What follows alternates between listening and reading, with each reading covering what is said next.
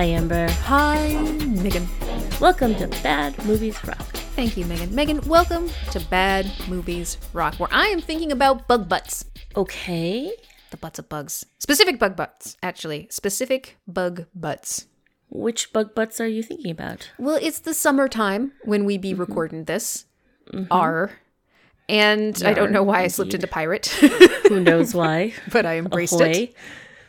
And you know how when you live in certain areas, you get pretty lights from bug butts.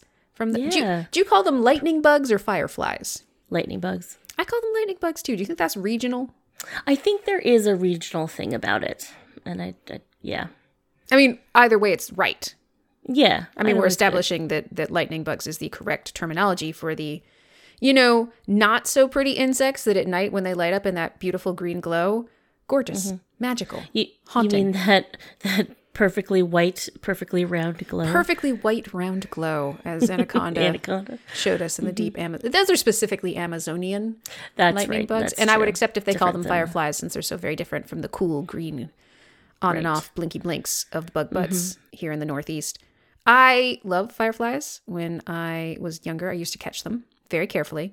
I've heard some people talk about how they used to smash them and like smear. Oh, That's disturbing. No, you that's got to be very careful. upsetting. You got to be gentle. You catch them and then you put them in a jar with some leaves and stuff to simulate their natural environment of captivity. And then you decide which room they're going in, because if you have a sibling, you catch them all together and then you have to decide who gets the lightning bugs yeah. that night. And then you release them in the morning.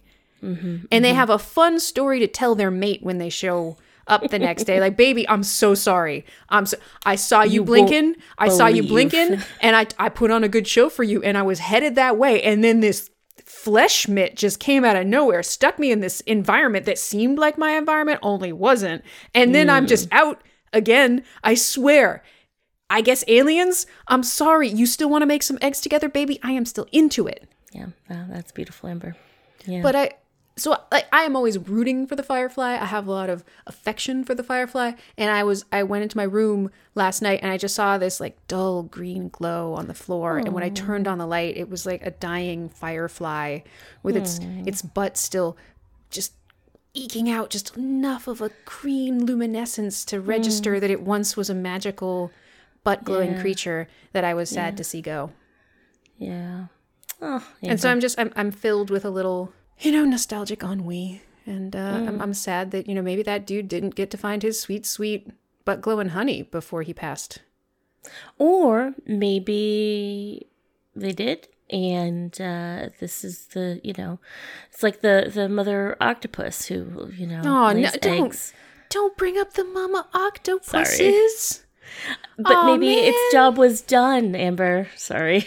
I mean, yeah, I like that your girl is just putting it all out there to bring the next generation of octopuses into the world, because we need that. Octopuses are baller. I have said it before. I will say it again. Look at some pictures of female Cape octopuses, people, and then read about what they do.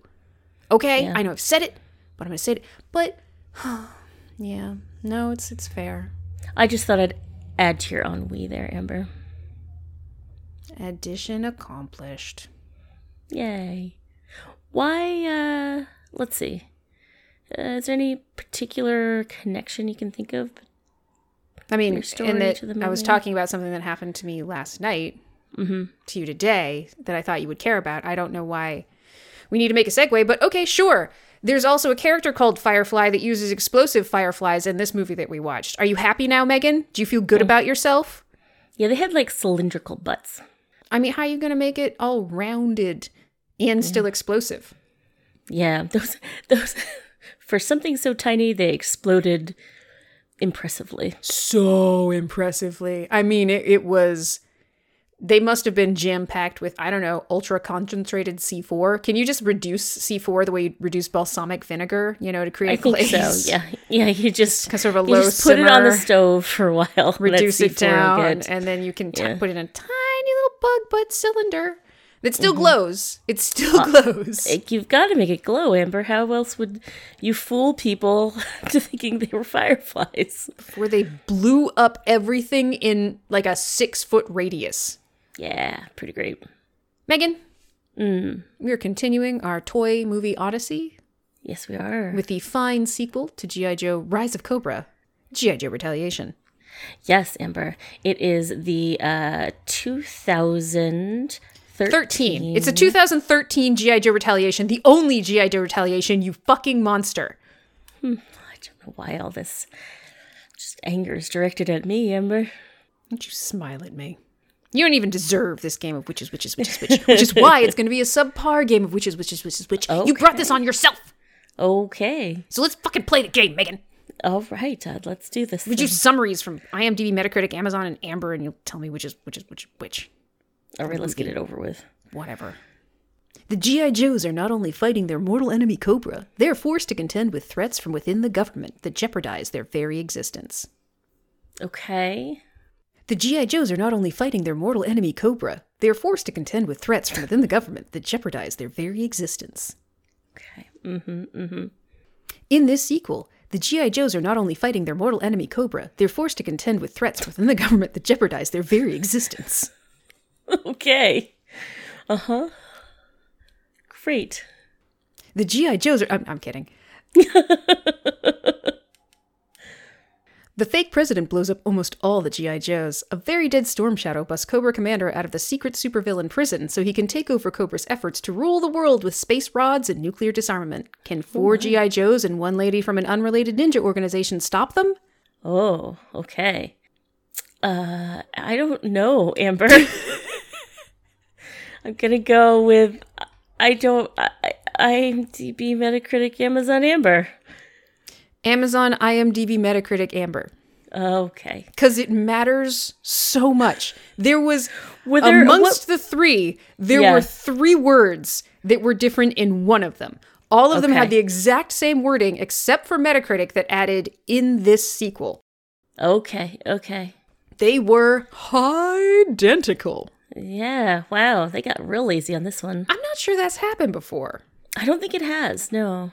Now, because it was so very boring, I am just going to add that on Amazon, there are 3 different versions of G.I. Joe Retaliation available for Prime Video. There's G.I. Joe Retaliation. There's G.I. Joe Retaliation 4K UHD. And then there's G.I. Joe Retaliation Extended Cut. All 3 of these have different summaries. Really? And yet, the one for the original, like the G.I. Joe Retaliation no extenders, is identical to the other 2. IMDb and Metacritic. So like the 4K UHD, the greatest American heroes are back, in quotations for some reason. Also a star. So it's the greatest American heroes are back, with a star that's attached to nothing. And they've been set up to take the fall for a heinous crime they didn't commit. Roadblock, Dwayne Johnson, leads a team, including Channing Tatum and Bruce Willis, on this high-octane adventure. So that's not true. He actually doesn't lead. Channing Tatum is leading the team until he dies. And then Dwayne Johnson is. And also Bruce Willis isn't part of the team. He's just an old guy that they go to see for guns. Yeah, he's just there. Yeah. So that's wildly different from the other one. And that's just because it's the 4K. And then with the extended cut, you get, the Joes are back! All in caps. Okay. And they've been set up to take the fall for a heinous crime they didn't commit. That's similar. But then, when all else fails, one option remains. Retaliation. Roadblock leads a new team on this high-octane adventure. They're all pretty freaking different. Yeah. On the same platform for the same movie. I just thought that was amusing in such a boring round of which is which. I wonder why they spent their, summary budget on different ones for every version of the movie. Why are there different? It's the same fucking movie. Well, maybe in the extended cut, there's more retaliation. Which is why it's all in caps. They are back! Yep. Why are they? Why is so the beginning of that one is all in caps, and the beginning of the other one is in quotation marks. And a star. With a little asterisk that goes to nothing. And the greatest, was it to explain that they're not the greatest? Ooh. Maybe it's because they're not supposed to be American heroes. They're supposed to be international heroes. And maybe that's the asterisk. Or it's because they're not technically the greatest. We're just saying they're the greatest. It's sort of You know, when you get an herbal supplement and they say what it can do for you, and then there's an asterisk and it says, we've never proven any of this. Right, right. Like, you'll fuck like a rock star and you'll live forever, but we haven't proven that. But also, yeah, don't hold us to it. They're not the greatest or the most American heroes, okay? Any hoozles. Megan? Yes, Amber. What did the critics feel about this film? Yeah, they liked it a little bit less than Rise of Cobra. So for Rotten Tomatoes, it's 29 critics, 48 audience. I think it was a little bit higher on Metacritic. 41 for critics, 53 for users. This was so much better than the first one. It was so much better than None of the critics thought that, by the way. Not a single one of them did. They all hated it more. And they thought it was just as ludicrous and, stupider and blah, blah, blah. They either hated it more or they hated it as much for different reasons. They were very clear that they hated it for different reasons, but they still hated it. And a lot of them use in their quotes, at least on Rotten Tomatoes, like, did you think a second G.I. Joe movie was a good idea? Like very much like referencing the first one and saying there was no point in making a second one, or hopefully this is the last of them, or what have you. Interesting. There were very different polls on Metacritic, even though I'm sure they're the same critics. They just took different tacks. This was more... I mean, there were definitely a handful of positive reviews that said it was good popcorn, silly fun, good action. But a lot of the other polls talked about how usually The Rock can save a franchise like he did for The Fast and the Furious. This didn't work this time. Or even Bruce Willis couldn't bring this out of its doghouse. Or they talked about Price, the guy who plays the president, saying that he seemed to be having a good time. Okay. There was complaints about the action being perfunctory or soulless. One critic in particular said, "This is nonstop action. And do we even really want nonstop action? Is that do we actually want the action not to stop?" So it kind of seemed like he was having an existential crisis while he was writing his review. Yeah, I thought none of the things that the critics, for the most part, and I read on the Roger Ebert review website, it's actually written by Richard Roper, essentially felt exactly the opposite of how I felt about the movie. And in terms of thinking it was more complicated plot-wise than the first one, that the action wasn't as good, that, and that was not my feeling about this movie. No, I actually thought that while the story is still ridiculous, it's not nearly as convoluted and unnecessary as the first one. I actually thought the action, well, not the best I've ever seen, was diverting, entertaining, and engaging. And they definitely they took some big swings on some of the set pieces that they designed, and they accomplished them fairly competently. And the characters, even though they would do backstory info dumps apropos of nothing in the weirdest moments, I was still fine with them. Yeah. There was some good chemistry amongst some of the cast members. There were some lines that I chuckled at, I think, or at least there were some instances where they did a little mini twist in real time, and it was like, oh, okay, that's clever. I like what you did there.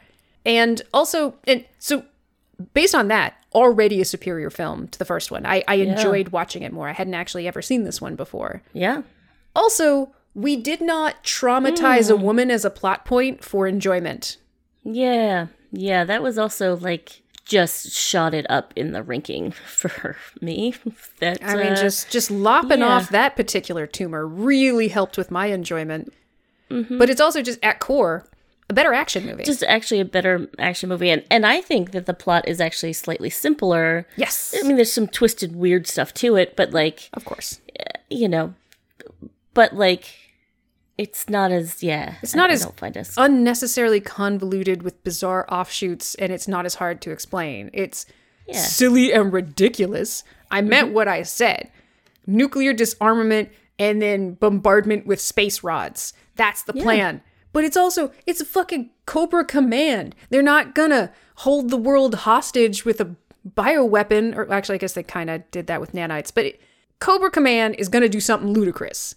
They're ridiculous. That's the thing. They're supervillains without superpowers. So obviously it's going to be silly.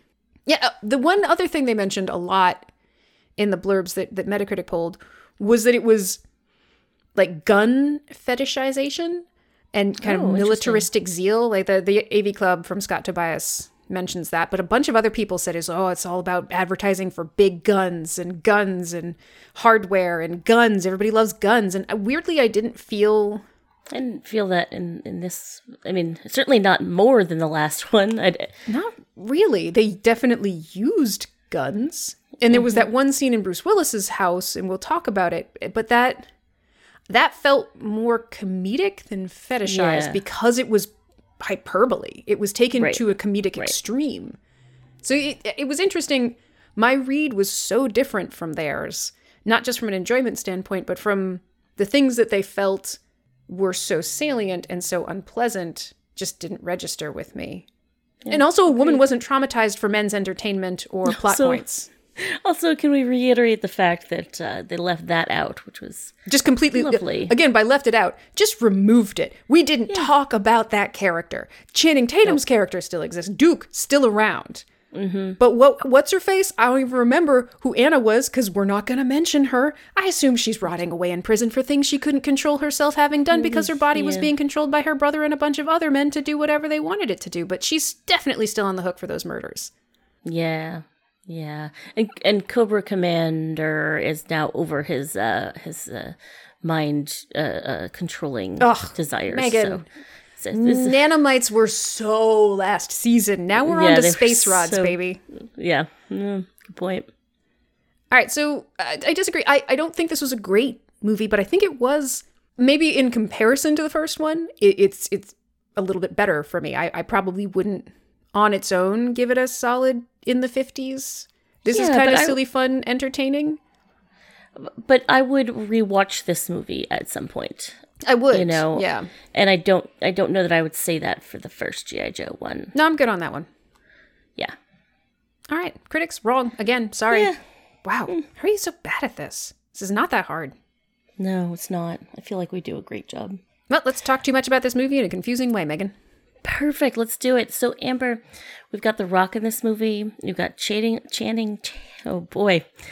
Amber, we've got The Rock in this movie. We've got Channing Tatum from the first movie. They got a select few people to carry over from the first G.I. Joe to the second one. I mean, not Dwayne Johnson. No, sorry. Just Channing Tatum. Well, not just Channing Tatum. We got a few people coming back from the first one. We have Channing Tatum's Duke is back. We have Snake Eyes, Ray Park is back. You could have put anybody in that suit. You have Jonathan Pryce, the president, is back. And, of course, your favorite and mine, Storm Shadow, Lee Byung-hun, is back. The one that they for sure killed last one? The one that was unimpeachably dead. Yeah. I saw him double stabbed in the chest. And then I saw his body fall into Arctic Ocean water in an underground lab that was flooding and then exploded moments after his body fell. Yeah, in fact, in our last podcast, we actually said that, like, it was kind of weird that the one person who died was this person of color. Oh, I guess he's not dead. No, we're not even going to attempt to explain. We don't talk about it at all. We don't care. So there's a lot in this movie that feels like they just decided to retcon. And I have read that this movie was almost a soft reboot of G.I. Joe. They didn't call it G.I. Joe 2. They called it The Rise of Cobra. I think that, like, even though there was those folks that came back, they didn't mention much from the last movie. There's, Jonathan Pryce's character carrying over as president, but as a pop point that he's a Cobra Commander, I don't. Are you trying to say that that the president is actually Zartan?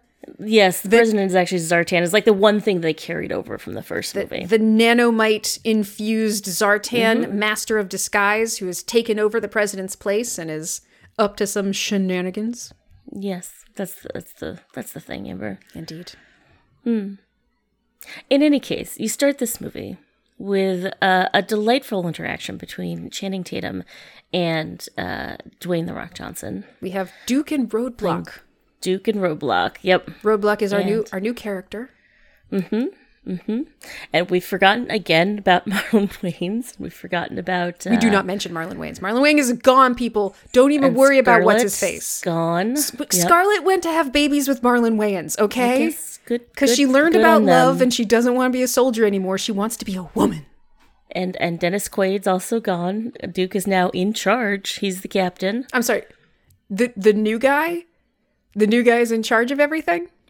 That's correct. Excellent. And so how is he dealing with this threat of nanomites now that they've been unleashed on the world? They can mind control people. They can eat metal. They can make your face move. What are they going to do about this? No, this the nanomite Pandora's wars are box. over.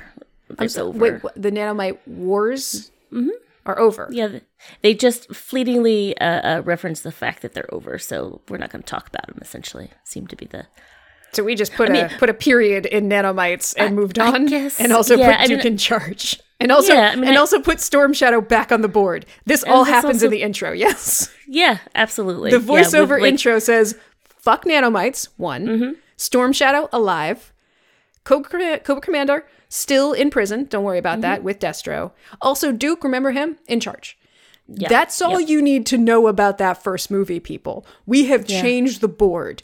Anyone we didn't mention, don't expect to see them. Don't think about them. Anyone we did mention, don't worry about what happened to them in that first movie.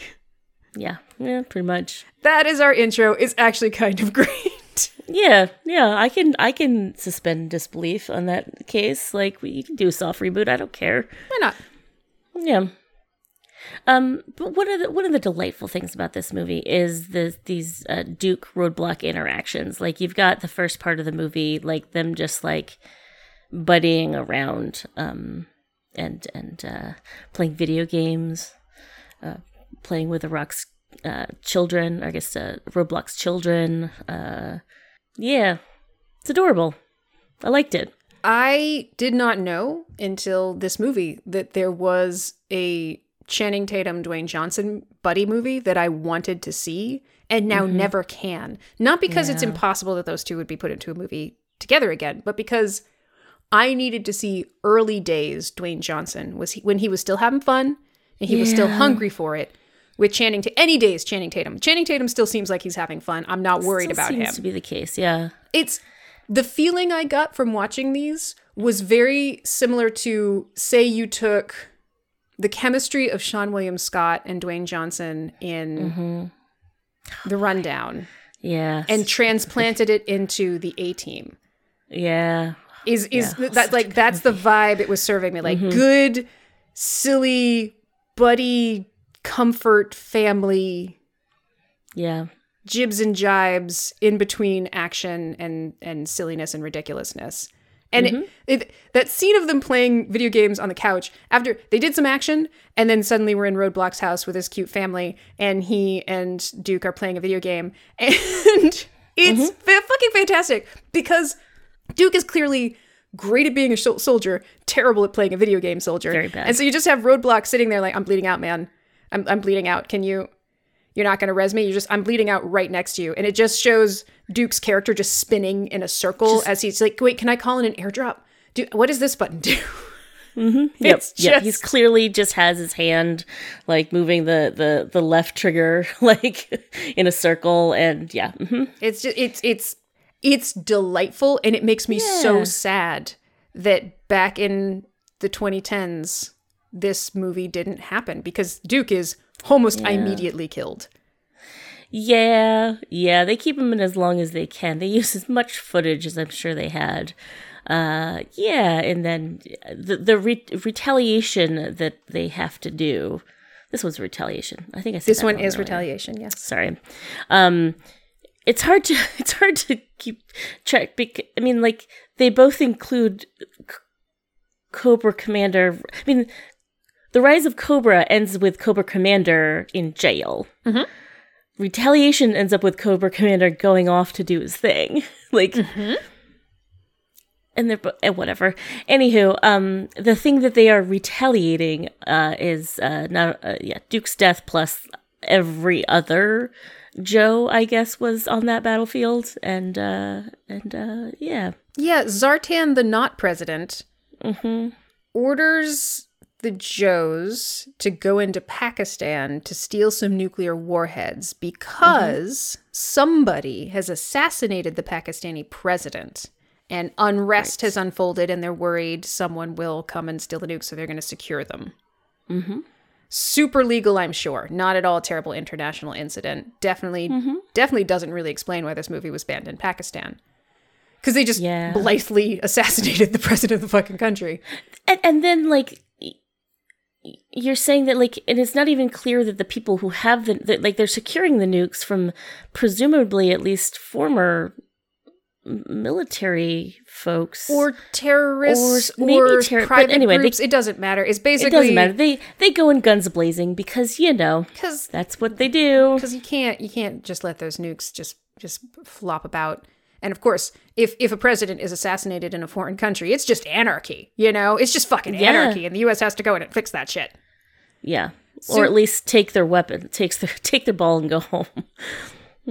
So the plot of this is, they go on that mission, it's super successful, and then while they're in the desert waiting to transfer these nukes, all of a sudden some helicopters come in and just annihilate every G.I. Joe in existence. Don't worry about the pit from the first movie. We didn't fucking mention it in the intro, so it doesn't fucking exist. Did I not tell you that anything I didn't mention in the intro doesn't exist? Why are you asking me about it? Every G.I. Joe in existence, other than Snake Eyes, who they mention isn't with them for some reason, is exploded in this desert. Because it needed every single Joe to do this mission. Yes.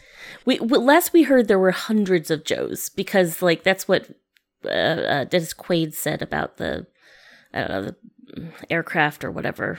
Did I mention Dennis Quaid in the intro? No, you didn't. Nor did you mention hundreds of Joes. Thank you.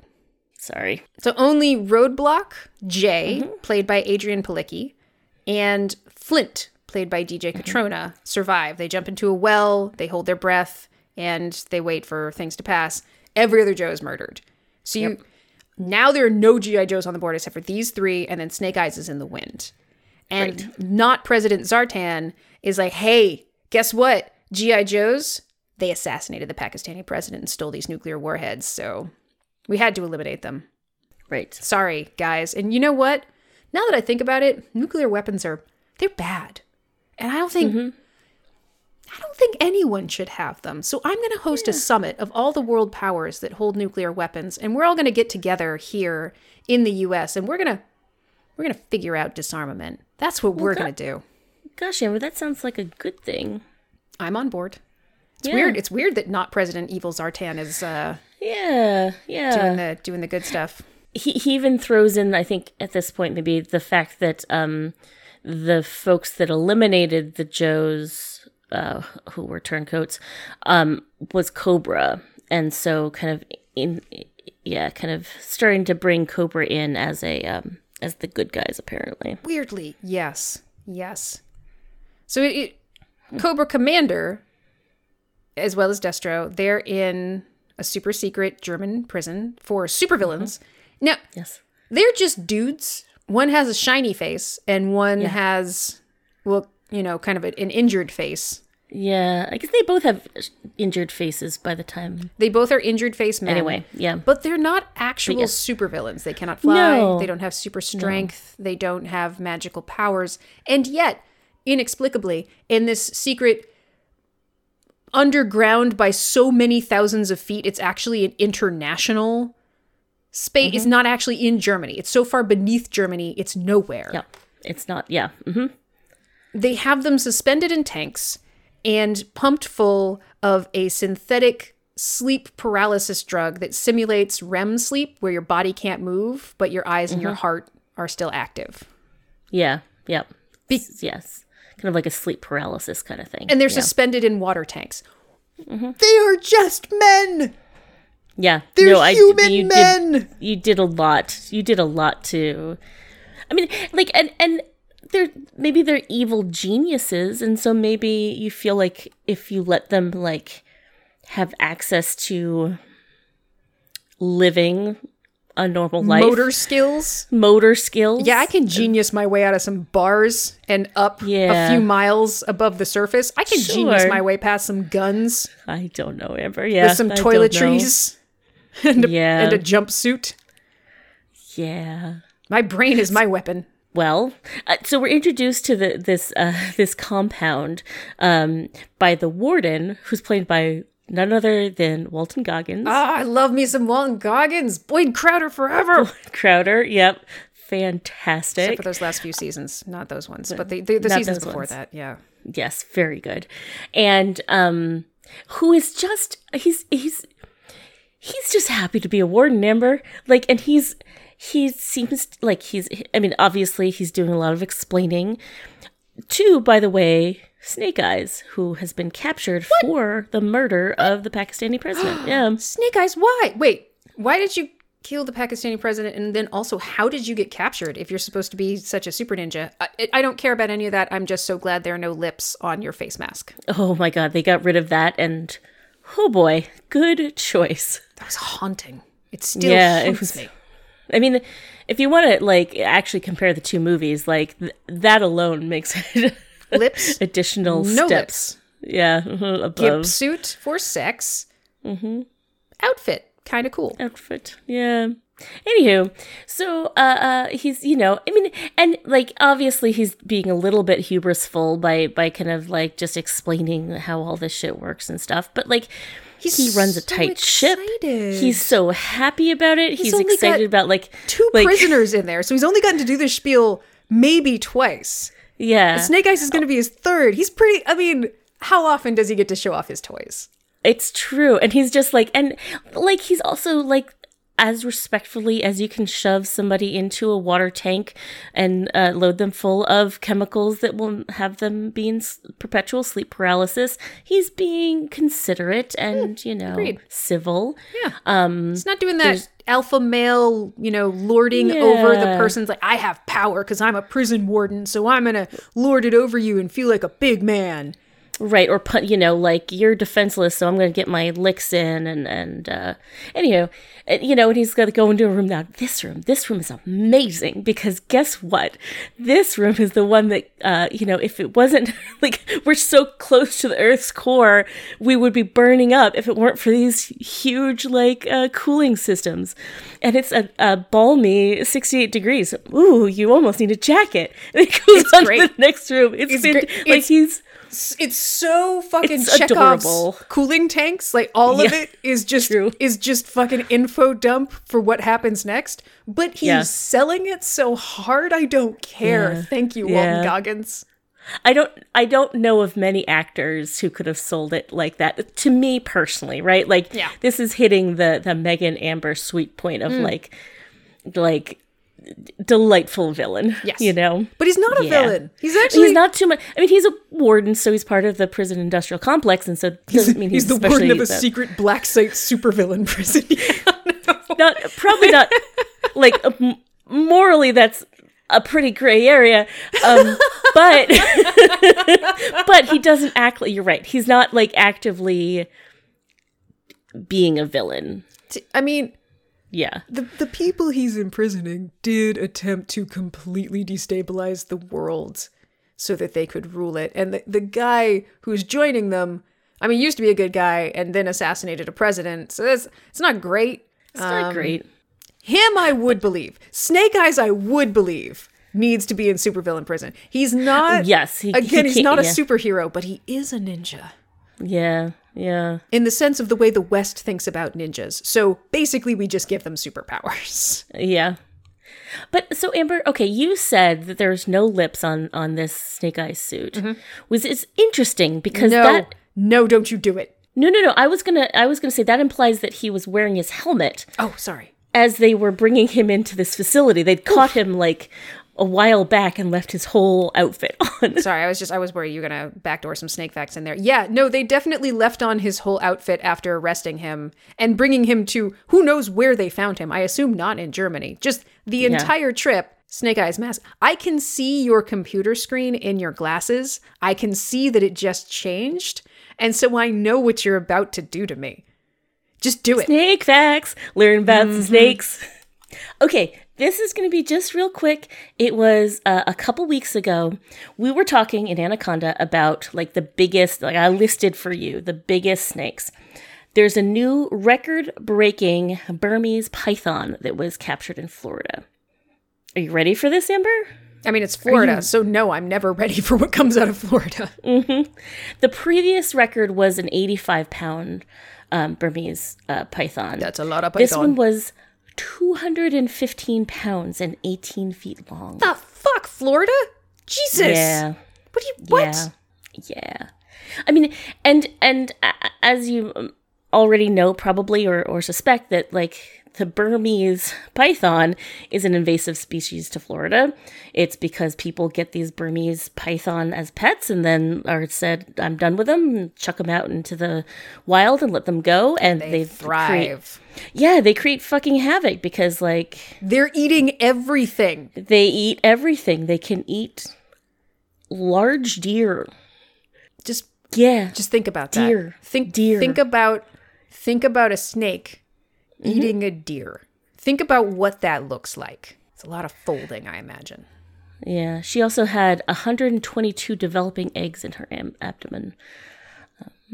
So I guess when we talk about how big a snake could get if we left them alone, what we really mean is if we left them alone in Florida. If we left them in Florida, honestly, if you change where you're taking and where you're placing the movie Anaconda, if you put it in Florida, I'm actually okay with the huge fucking ton snake. Oh, it gets so much scarier if you put Anaconda in Florida.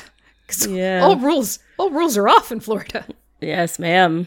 All right, that was your snake facts. Learn about some snakes. Oh dear.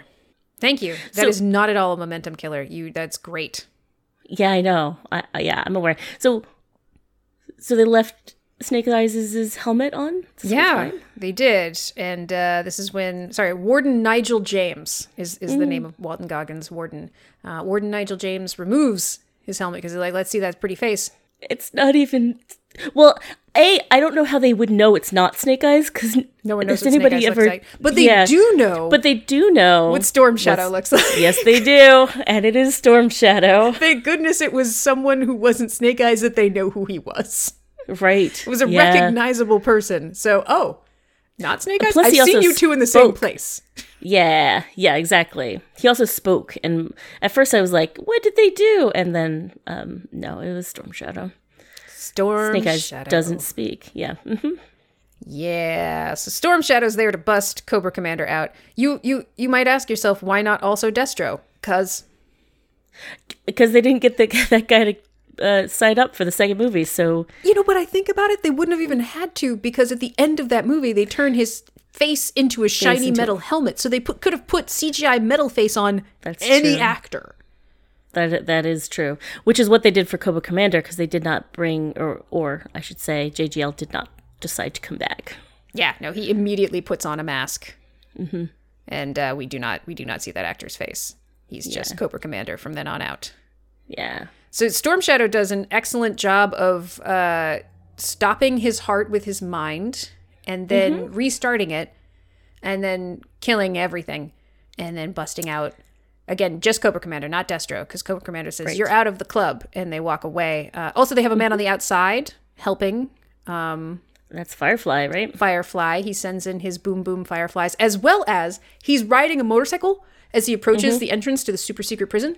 And then he opens a parachute, and he gets flung off the motorcycle, but then the motorcycle disassembles itself and becomes a bunch of different rockets that then become explosives and rocket towards the building. Fucking ridiculous. Visually very entertaining. Very, very entertaining. He was just riding. I mean, like, he was riding glad he didn't hit multiple any explosives. Yeah, he was riding all explosives, and I'm glad he didn't hit a pothole because that would have blown him the hell up. I mean, I guess he is the boom boom expert, so if anyone yeah. was going to do this, it would be Firefly, played by Ray Stevenson.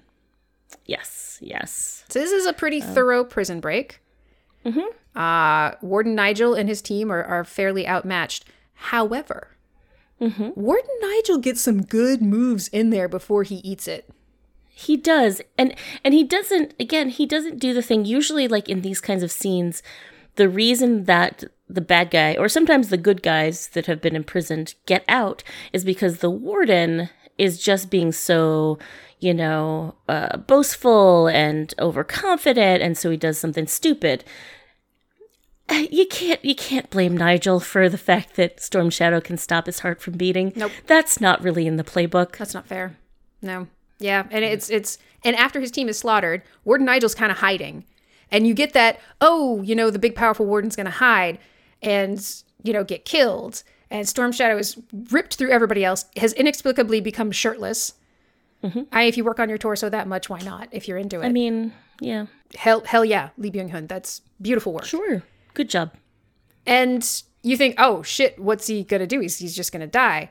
And then he grabs a defibrillator and shocks the water that Storm Shadow is standing in, and then runs out of the room, closes the door, gets his guys. He's like, okay, anything that comes through that door, shoot it. He doesn't know that Firefly's out there with his exploding motorcycle and his freaking dirty mine marbles. And so they just get blown up from behind. But, he's got a little life left in him as Cobra Commander walks out with Storm Shadow.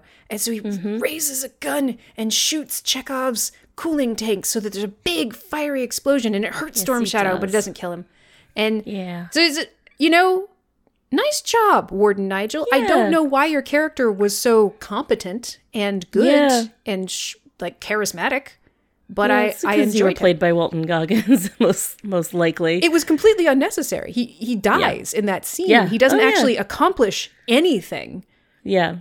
Other than, that's not fair. It explains why Storm Shadow does not then immediately go with Cobra Commander and Firefly to hook up with Zartan and enact the rest of their plan. Storm Shadow is now injured, so he has to go to a secret retreat to heal. Which is why, essentially from this point on, we have two separate movies happening. We've got the Roadblock, Lady J contingent, and then we've got the real Snake Eyes and Jinx, who's as you mentioned before, the ninja from the random affiliation, who's played by Elodie Young, who is also Elektra in the Daredevil series. Indeed she is. Yeah, we have the remaining G.I. Joes, so Jade, Roadblock, and Flint. Snake Eyes is also a G.I. Joe, but Snake Eyes is also part of the Reishikage, a group of ninjas. We learned that in the first movie. We didn't know their name, but we know they existed. Right. And we know that Storm Shadow killed their master. So... What was the master's name, Amber? Please don't make me say it. Amber, what? But I just want to know which master you're speaking of.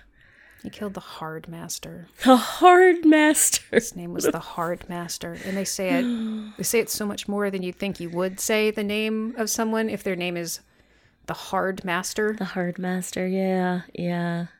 So we get a little bit more backstory from Snake Eyes is training with Jinx. And RZA, the Blind Master, is there. Explaining everything. Snake Eyes doesn't talk, and we don't let Jinx talk that much. So we just have RZA saying, hey, I know that Jinx, cousin of Storm Shadow, you don't trust her because you worry about her affiliations, but she's definitely wants to bring Storm Shadow to justice for killing the Hard Master too. And so here's a sword that you can bring Storm Shadow to justice so you can go to the place and get him and bring him to justice. So you got to bring him back alive. You don't use a sword to bring someone back alive, whatever. And then it'll be good. But also, we need him to tell us what Cobra Commander's plans are. So we need information from him, but also he needs to be brought to justice. So Jinx and Snake Eyes, you're going on a ninja mission to the mountains. And then the other G.I. Joes are doing soldier stuff in the U.S. Yep. 2 movies. And honestly, I'm not mad at it. No, it's fine. It's fine. I am happy to go between the two. They're both ridiculous. Absolutely, 100%. There's an amazing cliff fight in the Snake Eyes Jinx movie that took like 2 months to film, obviously, and just rappelling off of the cliffs, sword fights on the cliff, sideways things. It's just grappling hook guns and like yeah, Yeah, that zip lines. Yeah, it's delightful. that It's ridiculous monastery and delightful. mountain scene escalates. It's the slow climb of Snake Eyes and Jinx up the mountain to this secret place. Snake Eyes is completely healed by the time they get there and ready to go. But then they show up. There's a fight between Snake Eyes and Storm Shadow that goes from Storm Shadow throwing stars, shuriken, at him, and Snake Eyes is shooting them out of the air. And then they both pull Sais out of nowhere. They both have swords on their backs, but they pull Sais. And then they have a Sai Not time fight. for the swords yet, Amber. And then it just becomes a hand-to-hand fight. And then Jinx is off somewhere beating up an old lady healer. And then she comes in and gasses Storm Shadow, who then is put in a body bag and just zip lines down the mountain. Yeah. Fantastic. And then, they're Jinx and Snake Eyes are chased by a bunch of red-dressed... So you can tell the difference between them. Red-dressed ninjas with swords, and they're all repelling and jumping. And it's pretty fantastic. Or fantastical and entertaining and good. It doesn't go on for too long. It's ridiculous enough without being CGI silliness overboard. Yeah, it's not bad. Yeah. And at the same time, Jay, Roadblock, and Flint are... I just remembered. You remember how after all the Joes are blown up, and then they inexplicably, despite the fact that they're supposed to be dead and also hiding from the U.S. government, make it back to the U.S. And then Roadblock takes them to the hood, where I guess he grew up, and we get this info dump of his backstory for no reason. No reason. Roadblock doesn't come into play. Just like, I grew up here, I was in foster homes, I had a life expectancy of 13, and I was 14, and kids just beat me up until I got big, and then when I got big, I beat them up, and then when the Joes came to the hood recruiting, I signed up because I wanted to be a soldier and fight on the ground for my country. Oh, that has nothing to do with anything that happened before Sure or doesn't. after. It's just happening to us. And then after that, they're like, okay, what are we going to do? Well, I'm going to try and figure out what's going on because the only one who could have ordered that strike against us was the president. So I'm going to investigate that. And they're like, well, Jay, hold on. How are you going to keep them from tracing us? And she's like, don't worry. I'm going to cyber blast out. Oh, boy, yeah. And I don't even remember what she said after cyber blast, but it distracted me enough that I couldn't pay attention because she's going to go cyber blast some shit. She's going to cyber blast it, Amber. Don't you worry. Jay has some cyber blasting to do. Don't worry your pretty little head about it. Flint and Roadblock, boy soldiers. Jay has got the cyber blasting on lock. She also cyber blasts some footage of the president to determine that he is talking differently and holding his hands differently. It was actually pretty smart. That was neat. Seems, some good detective work. Some good detective work. They talk about how, people use filler words like or and suddenly the president went from using, a handful of filler words to a handful of different filler words. And it's it's like fingerprint. Cyber blasted. She cyber blasted the shit out of that. Yeah. And then they have to go to Bruce Willis's house. Yeah, so the original G.I. Joe is Bruce Willis. I guess. Obviously. But everyone knows that. Yep. General Joe Colton.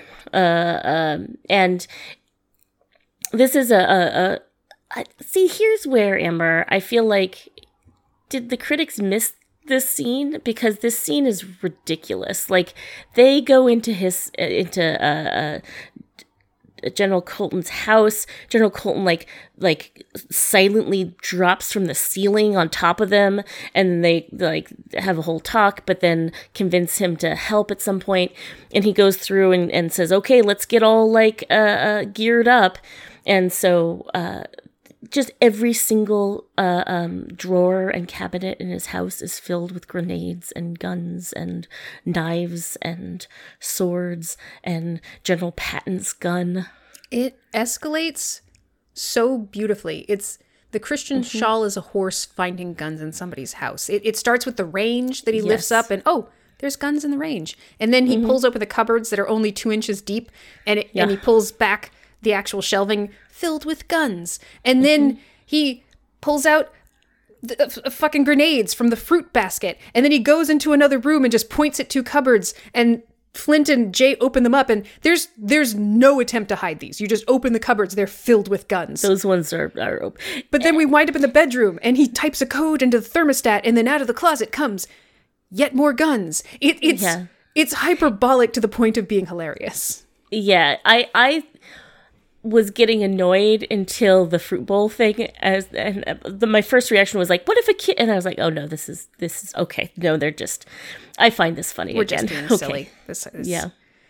It didn't seem fetishistic. It just seemed comedic. Yeah, it just was a ridiculous thing that they were doing. Yeah. All right. So now you've got guns and also a tank, because he also has a tank in his garage. And now they just need to get close to Zartan, the not president. Mm-hmm. So they grab one of his aides and give him some, I believe it was called something like aminobarbital. Yeah. An amazing drug, Megan. What this thing does is it is a paralytic sedative that creates amnesia. So once you inject somebody, you've got 5 minutes. And then after that, they will fall unconscious, and when they wake up, they won't remember anything that happened. Okay, I still contend that no such drug exists, and they lied to this guy, and The Rock was just going to punch him real hard in the head and hope he forgot what happened. Blunt force trauma could also possibly be helpful in this. Sure, maybe they just gave him a sedative so he wouldn't have to feel the blunt force trauma to his cerebral cortex. Yeah. Either way, it's what it allows them to do is grab a dude, get information from him while holding a gun on him, and then suffer no repercussions for it, as well as having the guy not even know he gave up the information, and also be more willing to give up the information because he won't feel guilty about having committed the betrayal because he won't even remember it, which is something Roadblock says to the man. Like, don't worry, you won't even have to feel bad about ratting out the president. You won't remember doing it. That's kind of neat. If somebody kind of gave you carte blanche, gunpoint, okay, I'm going to need you to do a bad thing, but you're not going to remember having done it. You're not going to remember ever doing it, so don't you even worry about it. Is that freeing, or should I feel bad that that feels freeing? Because I will have still done the thing, but if I don't remember, I don't have to feel the And I guess, we already don't feel too bad for this guy because he was taken in by a woman who was out jogging with groceries. Yeah, sure. But she had a nice ass. Mm-hmm. So he went over to help her with her jogging groceries. Yeah, obviously. After hanging up on his wife, Megan. Mm-hmm. Kind of a weasel, this one. Yeah, that's why you don't feel bad. So, Amber, this all winds up with, we learn, that Storm Shadow did not kill the Hard Master, that it was Zartan all along who killed the Hard Master. Don't worry about it, Amber. Well, it's just a thing that happens. So you're suggesting that there's some sort of redemption arc for Storm Shadow in this? Kind of. The guy in the last movie who killed so many people. Just mercilessly and with great zeal, yes. Yeah. So we sort of retconned a bit of Storm Shadow for this. It's a little hard to, it's a pill hard to swallow. He never told anybody he didn't kill the Hard Master. He just kind of ran away. And he was a child and he ran into the arms of Zartan, who kind of, raised him to be a ruthless killer. So he's got a little bit of there's reasons for his, but yeah, no, he definitely, he did a lot of murdering in the last movie. Yeah, but Megan, his friends and the people who trained him just assumed he'd done it because he was so angry all the time and tried to kill a boy that time with his bare hands because the boy was hungry. Yeah, you're right. Why did everybody think the worst of him? Why did we jump to conclusions? Anywho, it means that he's totally willing to betray Cobra Commander so that he can get after Zartan, and it gives us a chance to see Jinx and Snake Eyes and Storm Shadow all fight together. Which is delightful. I do very much enjoy that, and I'm happy about it. And then when it's over, Storm Shadow gives Snake Eyes the stink eyes because he didn't believe that he didn't kill the Hard Master. Right. It seems like Storm Shadow seems like he feels like he has a lot of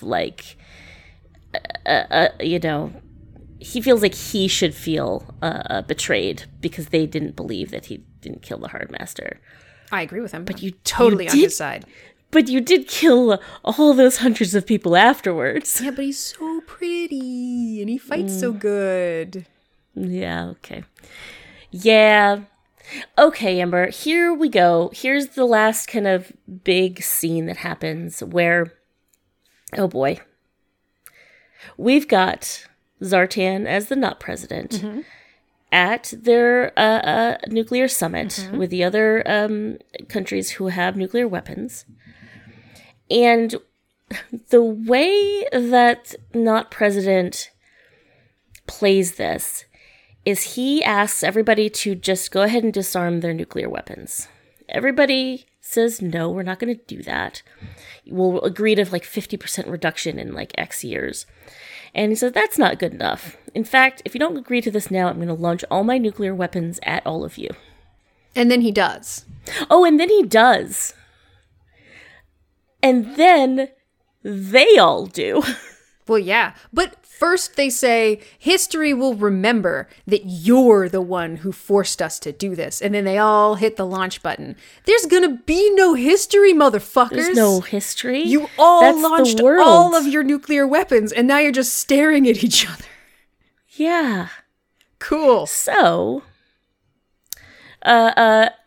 so then Zartan turns around and says, okay, well, I'll be the bigger person, and I'll just hit the self-destruct on all of my nukes that are in the air right now. And I'll do it right now, and you all should do it too. And so he does. And then they do. So And then they do. all of the world's nuclear arsenal was just launched and then exploded. Sure. In the Earth's atmosphere. Yeah, that's bad. But Megan, they didn't blow up on the ground, so that fixes everything. No. So it does fix some things. I did so much research about this, and I'm only going to share a tiny bit of it with you, dear listeners. Facts. Learning about nukes. Which is that there is a big, one of the things about nuclear fallout is like the bomb hits the ground and the explosion part knocks up all this dust and dirt, and the radioactive particles cling to the dirt, and then that's why like the nuclear material falls down onto the earth and causes such a problem for such a long time. If you explode them in the atmosphere, the radiation just stays in the atmosphere for the most part.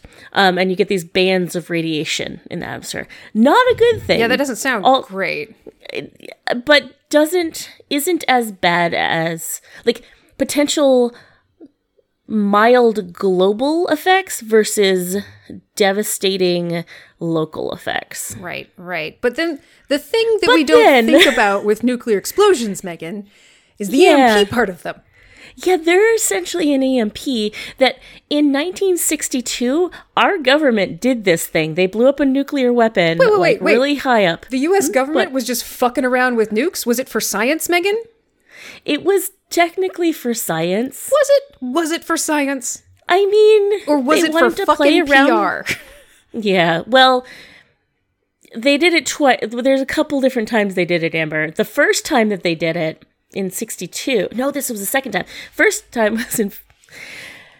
Oh boy, I'm sorry, listeners. This is going to go long. Okay, in 57, they actually had Air Force volunteers, 5 Air Force volunteers and a photographer, stand beneath where they were exploded a 2-kiloton nuclear weapon, like, I can't remember, 80,000 feet above them. And, like, these people just stood there and, like, looked at it.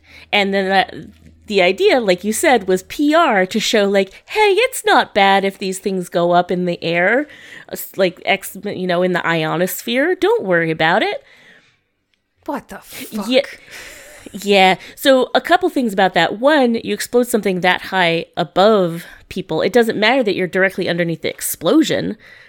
Like, it's so high up that's gonna, like, the wind currents and the air and the blah, blah, blah. That radiation is for everyone.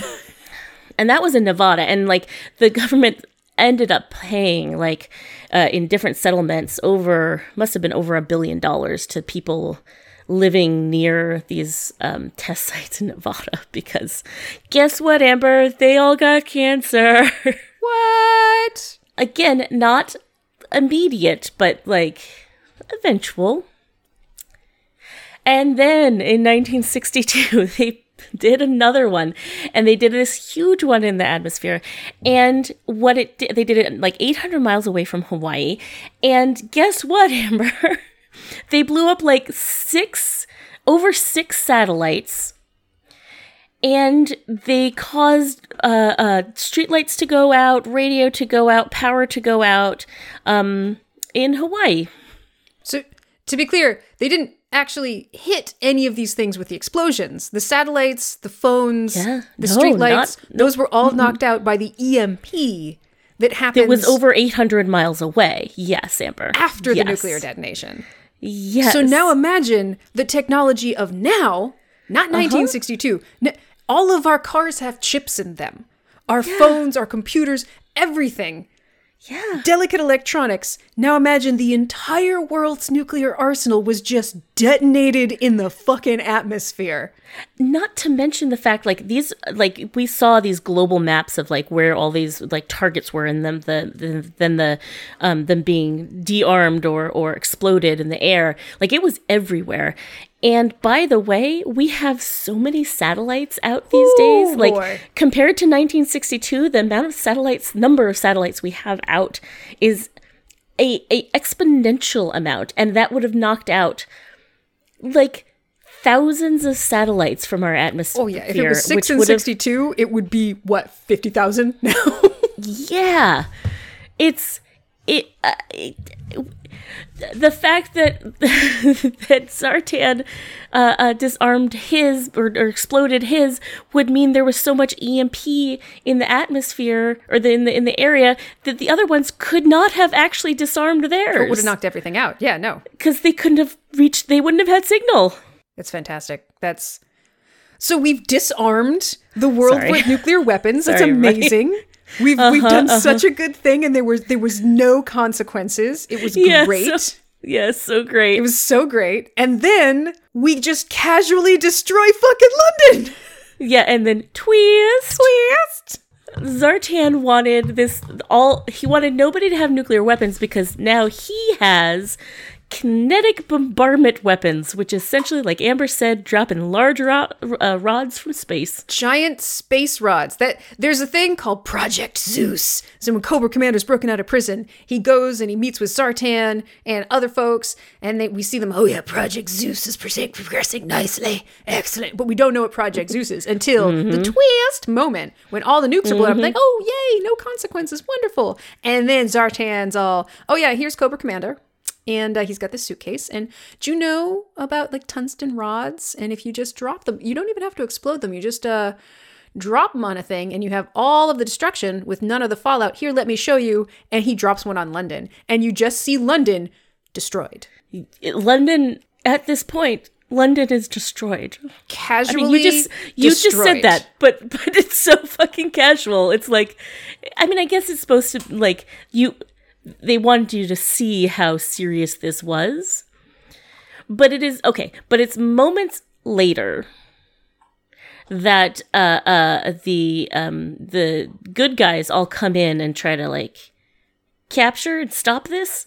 Yeah, because the plan, like, they were showing London being destroyed, and then Cobra Commander's like, give me your fealty. And then, I'm putting all these other Zeus satellites into alignment over your cities, and I'm going to drop them unless you swear fealty to me. And then the coup starts. Then the Joes and Storm Shadow jump into action. You might have thought they'd done it like 2 minutes earlier before, London and everybody who lives near there is dead. Fuck London is basically how G.I. Joe thinks, I guess. Yeah, so London's gone. All electronics in the world have been knocked out, but not really. And now we're going to take down Cobra Commander! Woo! And fights and explosions. Yeah, it's just gets silly from there, which is all delightful. There's no... The Rock is just driving around in a tank. I think Roadblock is a diversion, while Storm Shadow and Snake Eyes and Jinx do some hand-to-hand in the room. And then Firefly runs off with a briefcase because, of course, they're going to drop those space rods unless they hit the stop switch. The abort switch needs to be hit. Otherwise, they're just going to go. So now as Cobra Commander's run... Okay. Yeah. I learned something about myself at the end of this movie. What's that, Amber? whatever the walk is that Cobra Commander does, that is the kind of sexual I am. I am that strut, that runway strut with this leather duster flapping in the wind. I mean, part of it is costuming it, but God, there are a couple of moments where they just show Cobra Commander walking. Just quick snippet of Cobra Commander just striding away as he's essentially fleeing. He's not running. He's just confidently walking to a helicopter. And we see 2 or 3 moments, just snippets of him doing it.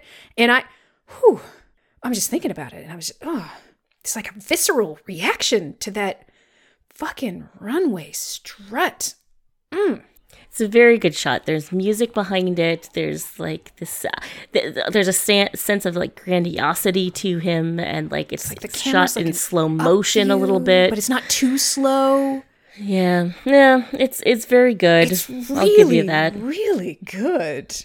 It's really good. What I realized when I think about this. Okay, yes, Amber. So the guy playing Cobra Commander, I looked this up. I don't know who he is, but his name is Luke Bracey, and he's a generic pretty white guy. Like, not at all the kind of person that I find attractive, but but definitely the kind of person that knows they're attractive and appeal en masse to most people. He's just like a generic pretty white boy Ken doll. Yeah. I realized that perhaps, I mean, costuming aside, pretty good jacket, maybe what I respond to on a visceral level is the confidence of a pretty white guy walk without the packaging of the pretty white guy. Like, stick a mask on it so I can't tell that it's a pretty white dude. And I'm just like, ooh, the way you walk. Like, you own it. And not by it, I mean everything. Because you do. Because you really think you do. Yeah. Oh my God. I'm into that walk. I am not into what it represents. And so if you remove that, I can just respond on the visceral level to that beautiful runway strut of Cobra Commander. Just, this world is mine, baby. Like, yeah, it can be. Just walk like that all the time, everywhere. You can have what you want. Just keep the mask on, though. Yep, definitely leave the mask on. Mask on, Cobra Commander. Oh, boy. Amber, the Joes win, and they stop the thing, and the end. We do get to see the roadblock. He explodes Firefly with his own Firefly, and then he doesn't even look back at his mansplosion. Yeah, he does do that. It's pretty good. Yeah. It's not bad. It's not bad. It's Amber, entertaining. Yeah. So on the rock scale, Amber, regrettable, outstanding, crazeballs, K, or solid, what would you rate this movie? Every time we have such a nice conversation about a movie, and then you reduce it to just the most pedestrian scale. Yeah. Just nonsensical, reductive. It's reductive, Megan. Are you calling the scale R for reductive? Ugh. I don't know. It's some crazeballs stuff in it. It's almost solid, honestly. I was gonna say solid. Yeah, I mean, crazeballs for sure in some key points, which is delightful, but like a solid action movie. Yeah. It's been a while since we've watched just a solid action movie. Just a solid, silly action movie. This is our wheelhouse. This is our sweet spot. Yeah. Solid, silly action movie. The character of Jay, we actually, I'm going to take a quick moment because we didn't say it. I know we're running long again. Jay is basically the only woman. Jinx, Elodie Young's character's in it. She barely talks. She doesn't have much to do. I would love to see more from her. She was great in Daredevil. Jay, played by Adrian Palicki, who we would recognize from John Wick, Miss Perkins. Yes. Great. She's acting good. Physicality good. Great action. She's a fucking genius. She cyberblasts the shit out of her problems. Yep. And we get her backstory jump. It's again apropos of nothing. She's in a pretty red dress because she had to go and do something that required a pretty red dress. And yeah, definitely use the woman to lure in stupid men. It works. But as she's taking the dress off and talking to Flint, her fellow remaining G.I. Joe, she makes this comment of, "Oh, if only my father could see me now." He's like, "Well, what do you mean? Like, you're a great soldier." He's like, "Yeah, no, I'm a third generation soldier. Like, my grandfather was, my father was, and he thought his son would be, and then I came out." And she said, and he never thought I should enter the military, and because he didn't believe in female soldiers. And when I finally asked him, he said, "Well, I don't really want to put my life in the hands of a woman. And so I enlisted the next day, and I did my best to climb through the ranks so that one day he would have to salute me. Like, fuck yeah, Jay! That is how you respond to the patriarchy. You smash it in its nuts and then make it salute you. But unfortunately, he died before she could ever get that. Yep. Now, all of that is wonderful. And there's another scene where she's talking about smart bullets that's sort of like this too. She's just talking like a competent person. She gets to be dressed like the rest of them in the same clothes. She's not wearing a skin-tight bodysuit. But the response to this is nonsensical. Yes. When she's talking about the smart bullets and she walks away, some dude makes a comment to another dude that just, girls with guns. What? I don't know what that means. I don't know what that means, especially in this context. And in this one, Flint's response to this is, well, if it makes you feel any better, you looked really good in that dress. That wasn't what she was saying even a little bit. Her dad didn't say, you don't look good in red dresses, and now let's prove him wrong. No. No, he actually kind of specifically said, women are made to look good in red dresses, not to be soldiers, is kind of what he was saying. So Flint really missed the mark on this one. Yeah, sure did. I don't understand that, but I really liked her backstory quite a bit, and the way her character was utilized was great. Not alone in this, as a bummer, but so worlds above, different category of movie from the last one, which was just depressing. Yeah. Yeah, that's what I have to say about that. So solid Crazeballs. I would watch it again. It was fun. It was silly. It didn't piss me off in a lot of ways. The way it dealt with international politics in other countries, not great. Had a little foray into North Korea for reasons, and Pakistan for reasons. So yeah. Anyway, also, did you know that when you hit the abort button on a space rod dropping satellite, it just explodes all of them? That's yep. Problem solved. You mean the very specifically non-exploding tungsten rods? Yeah. All the satellites just explode when you hit don't launch.